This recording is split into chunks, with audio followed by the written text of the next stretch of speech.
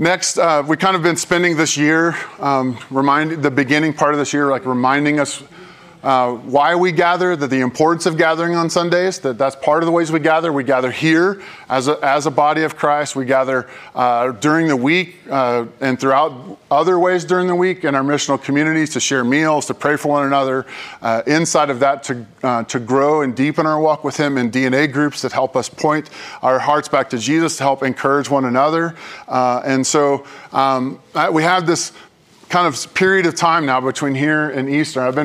I've been praying through that actually since December. Like, God, where are you going with that? Where are you wanting us to like teach and talk about and understand as we get into that and into the season? And I think it often comes back to, we did a sermon series in the fall of 2021 on seeing Jesus.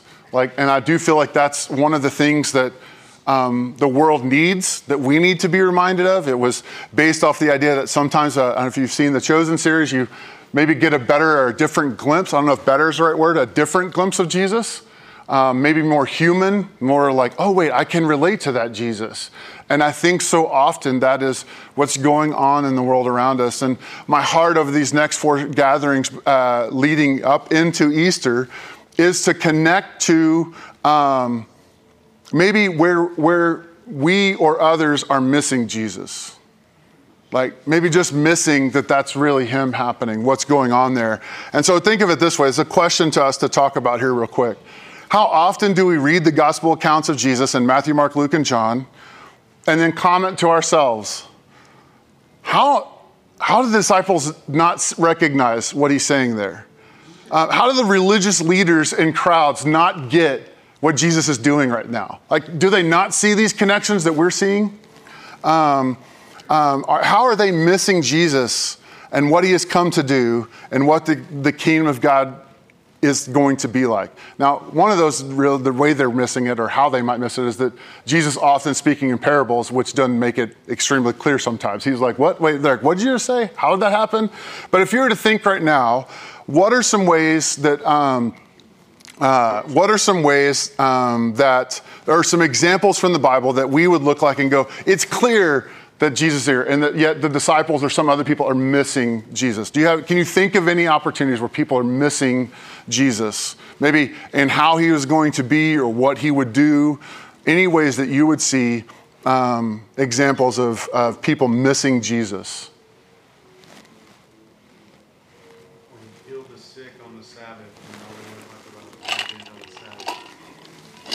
Like what? Yeah, the big deal here is that, hey, He has healed somebody. Wait, but you did it on the wrong day. Sorry, can't do that here. Can't do that now. Missing some of the bigger points, huh?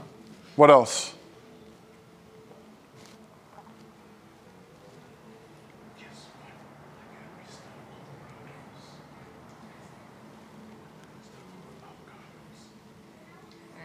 Peter tried to defend Him with a sword. Yeah. Peter's like, no, this isn't happening, right? I mean, you can think of a lot of things Peter says is that way, right? Like, no, you don't do that, God. You can't, or Jesus, you can't do that. That's not, no. He's like, no, that is a reality. I'm going to do that, and this is what's going to happen. Pulling out the sword, chopping off the ear. Jesus is like, come on. I'm just imagining what that looked like as He picked the ear up to like put it back on the, see, you're missing what's going on here. When John the Baptist sees Him and says, look, the Lamb of God who's come to take away the sins of the world, they heard that in so many different ways, right? Yes, finally, we're going to be the ones in charge and in control. Finally, we'll be over everyone, not, oh, hey, He really sees us right now. It's easy, again, to look at other people and how they're missing Jesus. What are the ways we miss Jesus today? What are the ways that we miss Jesus today?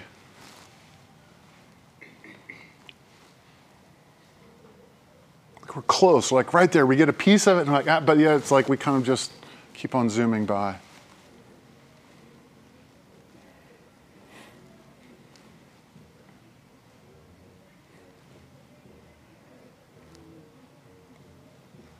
Maybe this is a hard one also, is like, how do I miss Him? Not just like other people, right? Because it's like, wait, do I miss Him? Do I see Him as faithful as one who's going to be there because we're like, well, I don't know. I mean, I know that about Jesus, but I don't know, do I fully trust it? This idea, and I think that's the question that's really going into this, and really the focus for me over the next 4 weeks is just that continued reminder of who is Jesus. And God, help me not miss him, not just from your word, especially not from your word, but where Jesus is in our lives today. I've shared this quote before, and I think it is a picture of our culture today. It's Mark Sayers in his book, From the Disappearing Kingdom. He says, today we want the kingdom without the king. And I think that's one way that we miss Jesus most often, is that we want what Jesus talks about, what he shares about, what he tells us all about, what sounds like really good news, but we don't actually want him to be our king or the one that's telling us what to do. Within every one of us is a longing for righteousness and justice, right? We want to see things made better, to be the way they ought to be. We want things in the world, and maybe at least in our little corner of the world, right, to be at peace. We want to get rid of human trafficking, racism, hunger, homelessness, abuse. We long for the day that we can all coexist, all be together in a world with no war, no violence, no murder, no hatred, right? Like, there's very few people you're ever going to come in contact with that go like, yes, I want all of that. They want it all. We want it all. Where everyone is valued as an image bearer of God and no one is marginalized. Well, these desires well up from within us. We also want the right to choose what is right and wrong for ourselves. We don't want someone forcing their views on us or telling me this is the way it has to be. When we come up with those uncomfortable parts of the Bible that we begin to read and it's challenging our thoughts about, wait, I don't just get to choose how I live. There is a way that God has called us to be. We want to be in command of our world. We want to control our world. We want things to happen in the way that we want them to happen, the way that makes sense to us. We want the authority to rule our own kingdom and judge for ourselves what is right and what should happen, right? I mean, that's ultimately what we want. I desire that. I want to be able to say, this is the path that's going to go, and it happens there. Think back in our lives. How has that ever gone when our path is the path that is followed, right? This was not the path I would have charted out. I mean, when we've talked about the charting out, there's just the path of our church. This is by no means the path that I was like, this is exactly how it will go over the next 6 years and what it will look like. I can tell you I never envisioned having a gathering in a firehouse. That was not a part ever of that. I love it. I'm so thankful for it. I hope I would love more places like this, but I never thought that. There was never a part like, you know what we need is just a really cool firehouse right across from a high school. That would be it. That's what's the step for us. We want the kingdom without the king. We want all that Jesus promises and all that Jesus is without him having to be in control. This is not new to our generation, to us. It's been present since the garden.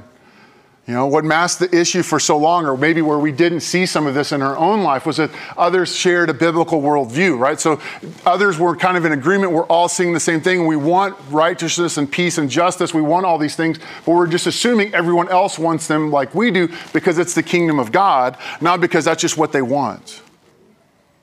In Barna's most recent research on Gen Z, it states the alarming statistic that only 4% of this emerging generation has a biblical worldview.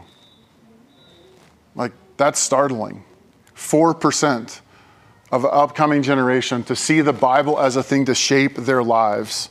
What this means is that young people who want social justice are not rejecting God. They don't even know him, or that he even exists, or that this is something that God would want. What they may know is a dim reflection of our true King with no desire to know him more.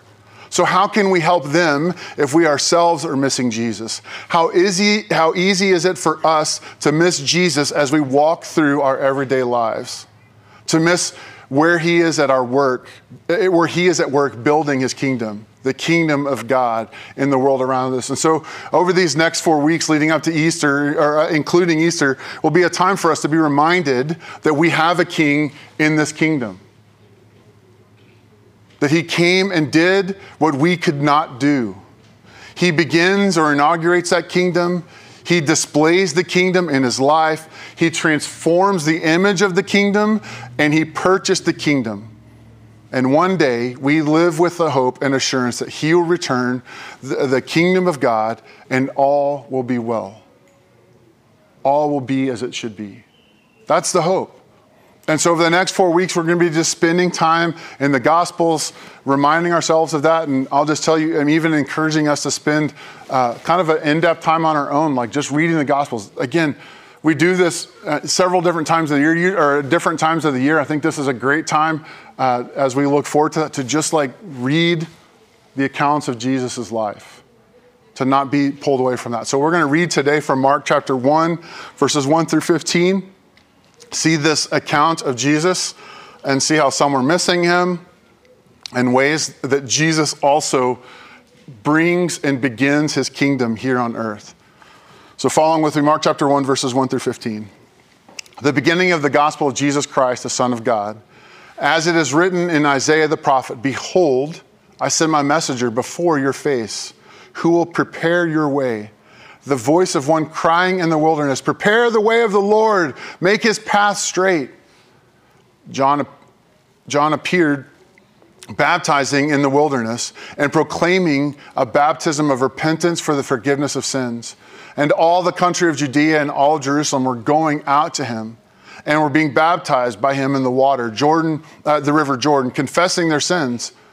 Now John was clothed with camel's hair and wore a leather belt around his waist and ate locusts and wild honey. And he preached, saying, after me comes he who is mightier than I, the strap of whose sandals I am not worthy to stoop down and untie. I have baptized you with water, but he will baptize you with the Holy Spirit.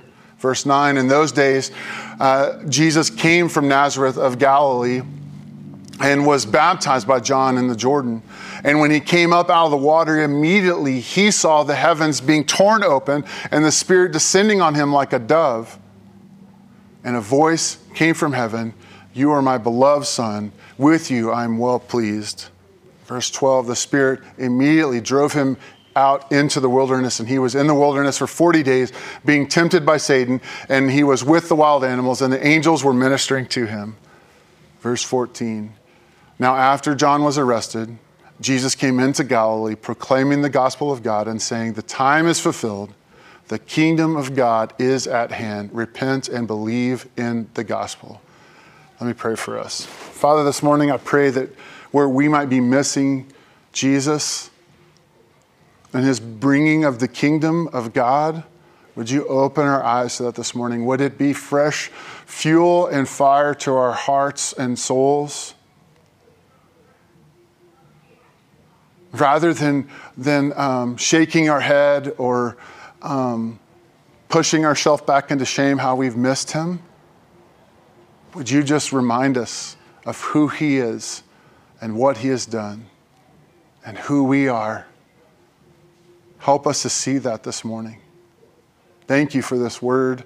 I thank you for the reminder of this, the good news of the gospel of Jesus, that as we proclaim it this morning and we share it in our everyday lives, that you would just work deeply in us to see where we might be missing him and help others see where they are missing him. We ask this in Jesus' name. Amen. As we think of this story, it's helpful to keep connecting it back into the bigger story. Right? So Jesus is coming here. This is Mark's beginning of the gospel. And I like this today because it's very helpful for us to just see the short glimpses of it. We're not going to get into detail into each of those areas. Right? We could have a sermon on several of those sections just by themselves, right? To just talk into it. But as we're looking at the beginning and the inauguration of the kingdom of God, it's a reminder that there's a need for that. That the kingdom of God has been this already not yet reality that we've been dealing with. Right? There are social and political implications for living in the kingdoms of this world that come from acknowledging the kingdom of God as our highest authority. It's also true that the kingdom of God is often hard for others to see or distinguish between the two.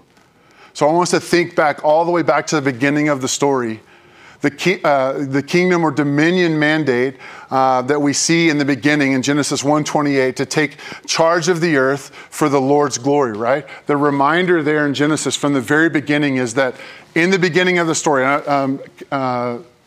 Sada, will you put the true story of God? Because I just want to remind us of that, right? We see this picture as a reminder to us, because this helps shape us, the story, and it helps shape and tell others that where we're at in the story, right? And that this story has impact. We're joining into a story that God has already been doing. It's not something that we're just like making up and conjuring up. This has been going on. And so there's creation, the beginning in creation. God creates all things, right? And he creates Adam and says, you know, there's a mandate to go and multiply. You're made in my image. Go multiply my image. Go see that and take command. Be over and in charge of it, in dominion over it. It's a spiritual command to make all things reflect more clearly and beautifully the reign of our sovereign God. That's the goal as we go out.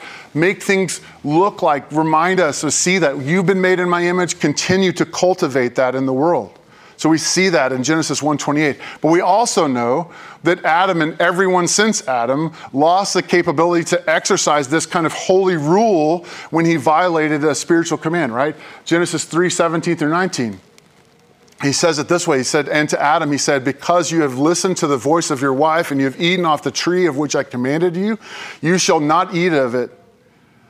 Cursed is the ground because of you. And in pain you shall eat of it all the days of your life. Thorns and thistles it shall bring forth for you, and you shall eat of the plants of the field. By the sweat of your face and you shall eat bread till you return to the ground, for out of it you were taken, for you are dust, and to dust you shall return. We see this picture. Listen, what was going to be is not anymore. You won't be able to do that, but there's also that promise, right? And that leads us to the next part. We see that moving forward from the rebellion, which is the decision to go against God's ways, to not obey, to not do what God's called them to, a promise that there will be one that's coming that will right and make all things new. He will be the right king. He will be the right judge. And just as we read out of Psalm 132 earlier, whereas the promise of this Savior to come would come out of the line of David, right? David and the nation of Israel continue to be unable to make fully manifest God's kingdom because of their unrepentant sin, and the Lord sent them into exile, right? We see that in 2 Kings. We see that throughout the Old Testament, this continued picture of God's people not being able to live out the promise. Like, they're not the one. It's like we see all throughout the rest of the Old Testament, the over and over and over again of this is not the one. This is not the one. They cannot do it. We see it. You can look. I mean, you can pick anybody out. I have Zerubbabel here, right? He was a less than stellar reign after the return of Israel from Babylon, and it only shows that the spiritual problem of faithfulness to the law of God continued among his people even after they were restored to the homeland. So even after they get back to Jerusalem, it's like things still aren't right. There's a continued need for someone to come and make things right. They keep looking and hoping for that promised one who will bring the rightful rule of the kingdom of God back to earth as he promises. And that's when we get to when Jesus saying there in verse 15, right? Verse 15, he says, the time is fulfilled. The kingdom of God is at hand. What you've been hoping for, I wonder in that one line phrase, right? The time is fulfilled, the kingdom of God's at hand, repent and believe in the gospel, if they were missing what he was actually saying right there. I want you to know it has begun. It is happening. The kingdom of God is here. That connects back to Daniel 9:25. Know therefore and understand that from the going out of the word to restore and build Jerusalem to the coming of the anointed one, a prince, there shall be 7 weeks, and for 67 weeks it shall be built again in the squares and moat, but in a troubled time. Daniel, is this connection that Jesus is making there is back to even this prophecy that there's one that's coming. And he's saying, that's me. Even Paul recognizes this as we talk. We see it in Galatians and in Ephesians, right? But Galatians 4:4, but when the fullness of time had come, God sent forth his son, born of a woman, born under the law, to redeem those who were under the law so that we might receive adoption as sons. So this kingdom is being brought here to bring us into what God has already done. There is a timing of this, a reminder of this, that God is in charge of this, and he's going to fulfill that promise. The promise is redemption in Jesus, and Jesus saying, I am that redemption. I am the one that has come. Ephesians 1, 7 through 10 says it this way, in him we have redemption through his blood for the forgiveness of our trespasses, our sins, according to the riches of his grace. Not according to what we do, what he did, which he lavished upon us in all wisdom and insight, making known to us the mystery of his will, according to his purpose, which he set forth in Christ as a plan for the fullness of time to unite all things in him, things in heaven and on earth, and things on earth. That's the picture of the kingdom of God coming, is that we be reunited with God, heaven and earth again.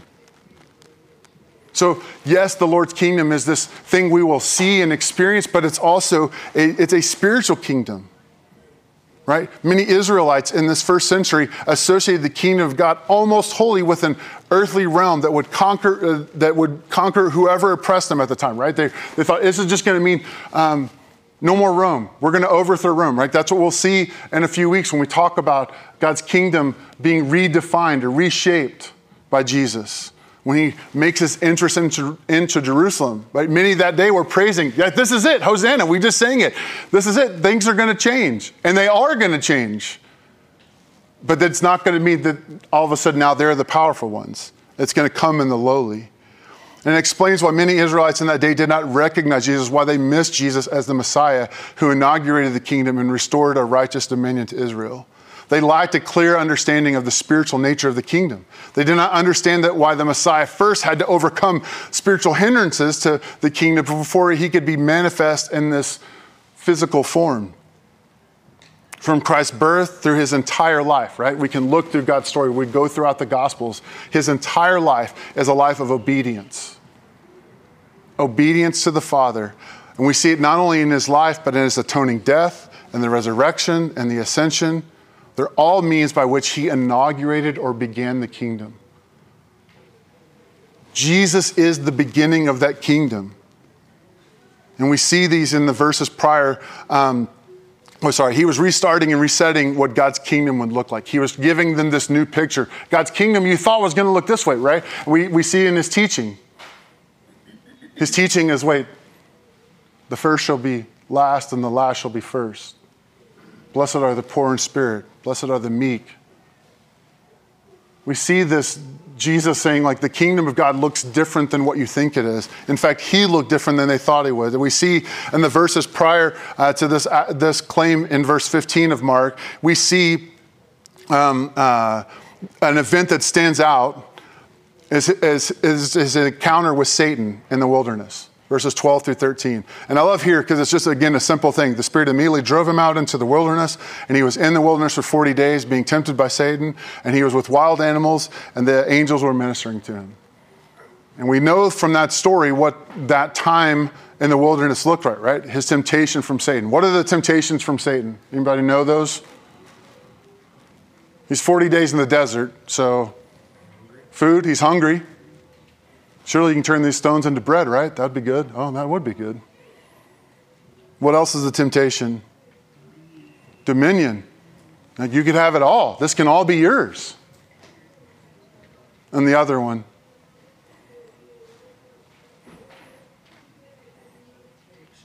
Huh? Yeah, if you fall, you can jump out of the temple and fall. They'll carry you. You don't have to worry about anything.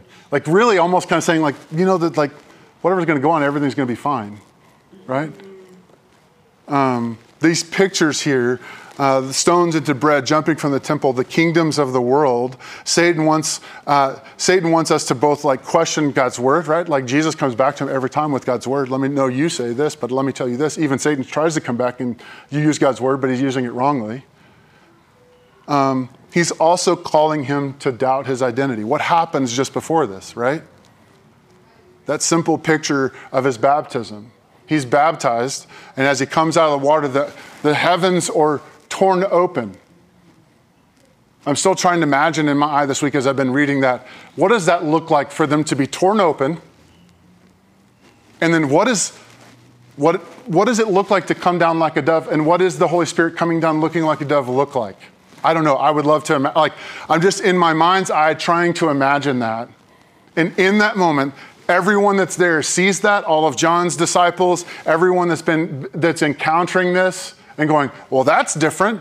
That didn't happen when I got baptized, And then there's a voice that comes from out and says, this is my son, whom I am well pleased. So I think for most of us, if we had that experience, right, if that's what we're asking God for most of the time, can I just have that experience so I will never doubt that I'm yours? I'll never have that issue. But yet Satan knows we're going to forget who we are. Right? Think of Adam and Eve. We don't know how much time goes from Adam being told, you're good, you're created in my image, you're my image bearer, go multiply my image over all the earth. And when he and Eve succumb to the temptation. But in that, Satan wants us to doubt our identity and our place in the kingdom. When Adam succumbed to that temptation, right? To remind it, the first thing is like, is what he said really true about you? Can you really not do it? It's like trusting. Can I trust God? Am I able to do that?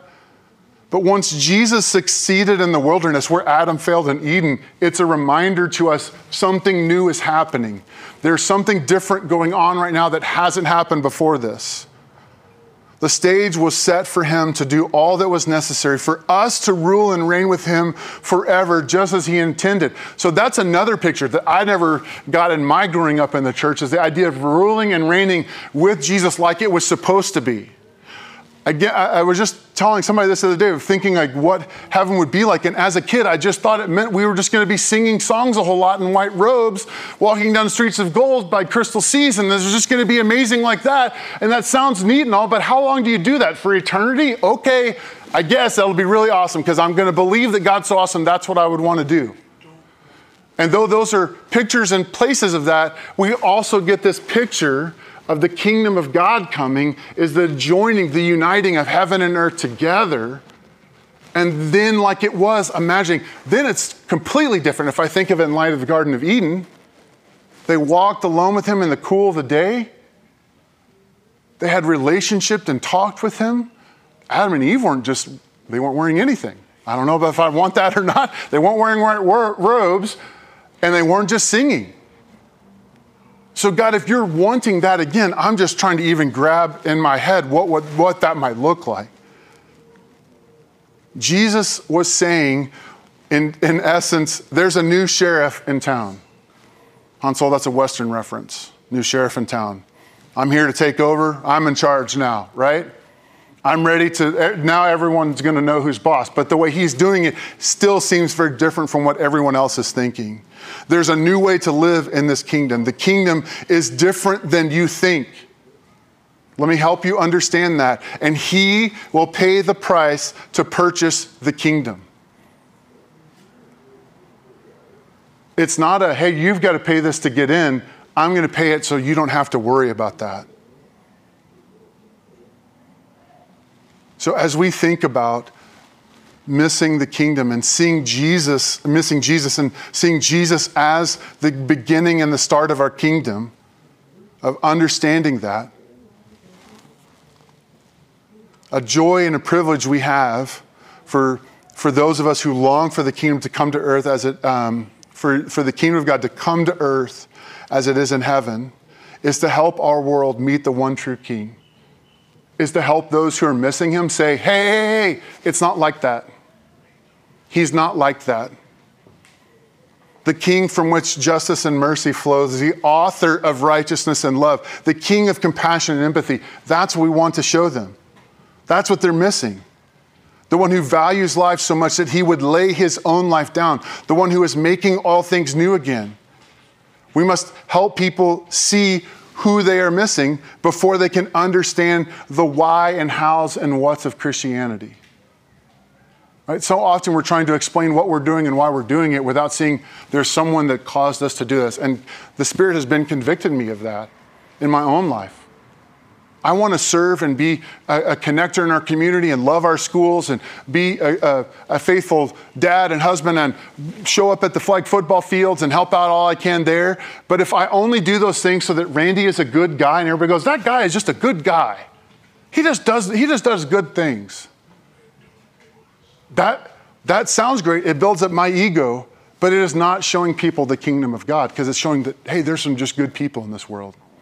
I don't want to be just a good person in this world. I want to be an obedient son of the Father who's redeemed me and restored me through the blood of Jesus. And that changes everything about me. That changes how I look, what I do with my life. And I often remind myself, that means you have to speak it out loud, why that is there. Why is this happening? Right? That we've said this a lot in our church over the years, that we would live a life that would require a gospel explanation. Right? That we would be empowered by the Holy Spirit, that would require us, our life would require the Holy Spirit's power. So that means I'm always going to be in need if I need the Holy Spirit's power because I can't just do it on my own. And it would require a gospel explanation. Well, if we live a life that requires a gospel explanation, but we never explain this is why we're doing it, we can do the one part of that, but we also then actually have to proclaim it. We have to share and show it. And for me, this is that one piece where I'm like, I'm missing Jesus as my king. I'm missing the kingdom of God because I can just do a lot of really good things. And sometimes for my own ego, for my own feeling of like, yeah, I'm okay. This makes me good. So as we think about reaching other people, as we think about even this younger generation, I feel like this is another step where God is saying to bring the gospel to this next generation is going to be a place much less about, a fancy building or a lot of things to attract them, to get them there. But it's, can we show them how they're missing Jesus and the kingdom of God? And then where am I missing him in my life? And where am I'm not missing the kingdom of God in my life? And the first thing would be to question, maybe you know him as king, but we often live like you are the king of my kingdom, that I am the king of my kingdom instead of him. So if we've connected, am I missing him? Is Jesus the king? That question is to respond to that. It's to even give that opportunity for others to respond. That Jesus wants to be your king. He's died on the cross for your sins so that you might have life in him and to restore things as it would be.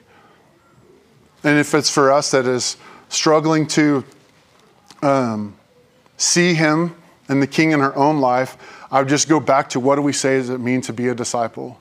A disciple is someone who wants to be with Jesus, who's learning to become like Jesus, and is ultimately living like Jesus. And so I would just encourage us in this first part, what does it look like for you to be with Jesus over the next 28 days leading up to Easter?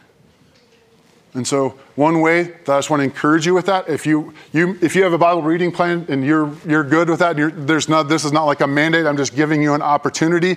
In the Church Center app, if you look in there, there's a little tab down there at the bottom now that says 28. You click on that and there's daily reading plan. It's anywhere between 3 to 5 chapters a day, and you'll read through the Gospels up until Easter, right up before Easter. And so it's just a way to kind of saturate yourself with the gospel, remind yourself of the story of Jesus over the course of these next 4 weeks leading up to Easter. And then just use that as a way to remind yourself of who you are in the light of who is Jesus, what has he done, then who am I? That's going to tell you a whole lot. That's going to help see some of these areas where we're missing. When we talk about those 4 questions, we, again, often only want to get to how do I live? Tell me what to go do. Just tell me what to go do. What do I need to do next? I want to encourage you here, like if you're looking for some of those pieces, it's just like we talked about earlier, it's daily repentance. John's baptizing them. When they baptize, what do? They're confessing their sin. Just think of the confession as like, I'm just being honest with what I already know. I'm just bringing out honesty, the answer. Like I'm sharing that out so that others might see that. So daily repentance, when we're living like you're especially when you're living like you're the king of your kingdom. Repent of those areas where you're the one trying to seek over control. Pray daily, right? Might even be the Lord's Prayer, right? Your kingdom come, your will be done on earth as it is in heaven, right? Pray that prayer over and over and over again. Remind myself over and over and over again that I am a part of a bigger kingdom. And ultimately bring the kingdom, right? Live a life of love that requires the Spirit's power and the gospel explanation, and then share it. So as we think about this, the beginning of this kingdom, I hope for us, again, over this next month as we prepare for Easter, and even just as these conversations are more, I think it's a time of year that the opportunities are there. Why do you do the things you do in your life? Why do you commit a Sunday to a part of your Sunday morning to go be a part of a gathering or share a meal with people in your house? That seems normal to us. That is not normal for most people. Most people, if you ask them, who's someone you ate with? If it's not family, they don't know. They've not been over to somebody's house. So maybe it's like, who do you need to invite in your house over the next month? To just share a meal with you, to experience life together, to enjoy the love of God in that. And so my prayer for us in that is that we would not miss Jesus as he brings the kingdom, and that in our life it would create this love and hope and joy that is overflowing, that can only be explained by God having transformed our life through the life, death, and resurrection of Jesus. And that can only be explained that we're filled with the Holy Spirit, that allows us to do the things that we do. It's not just because we're really good people.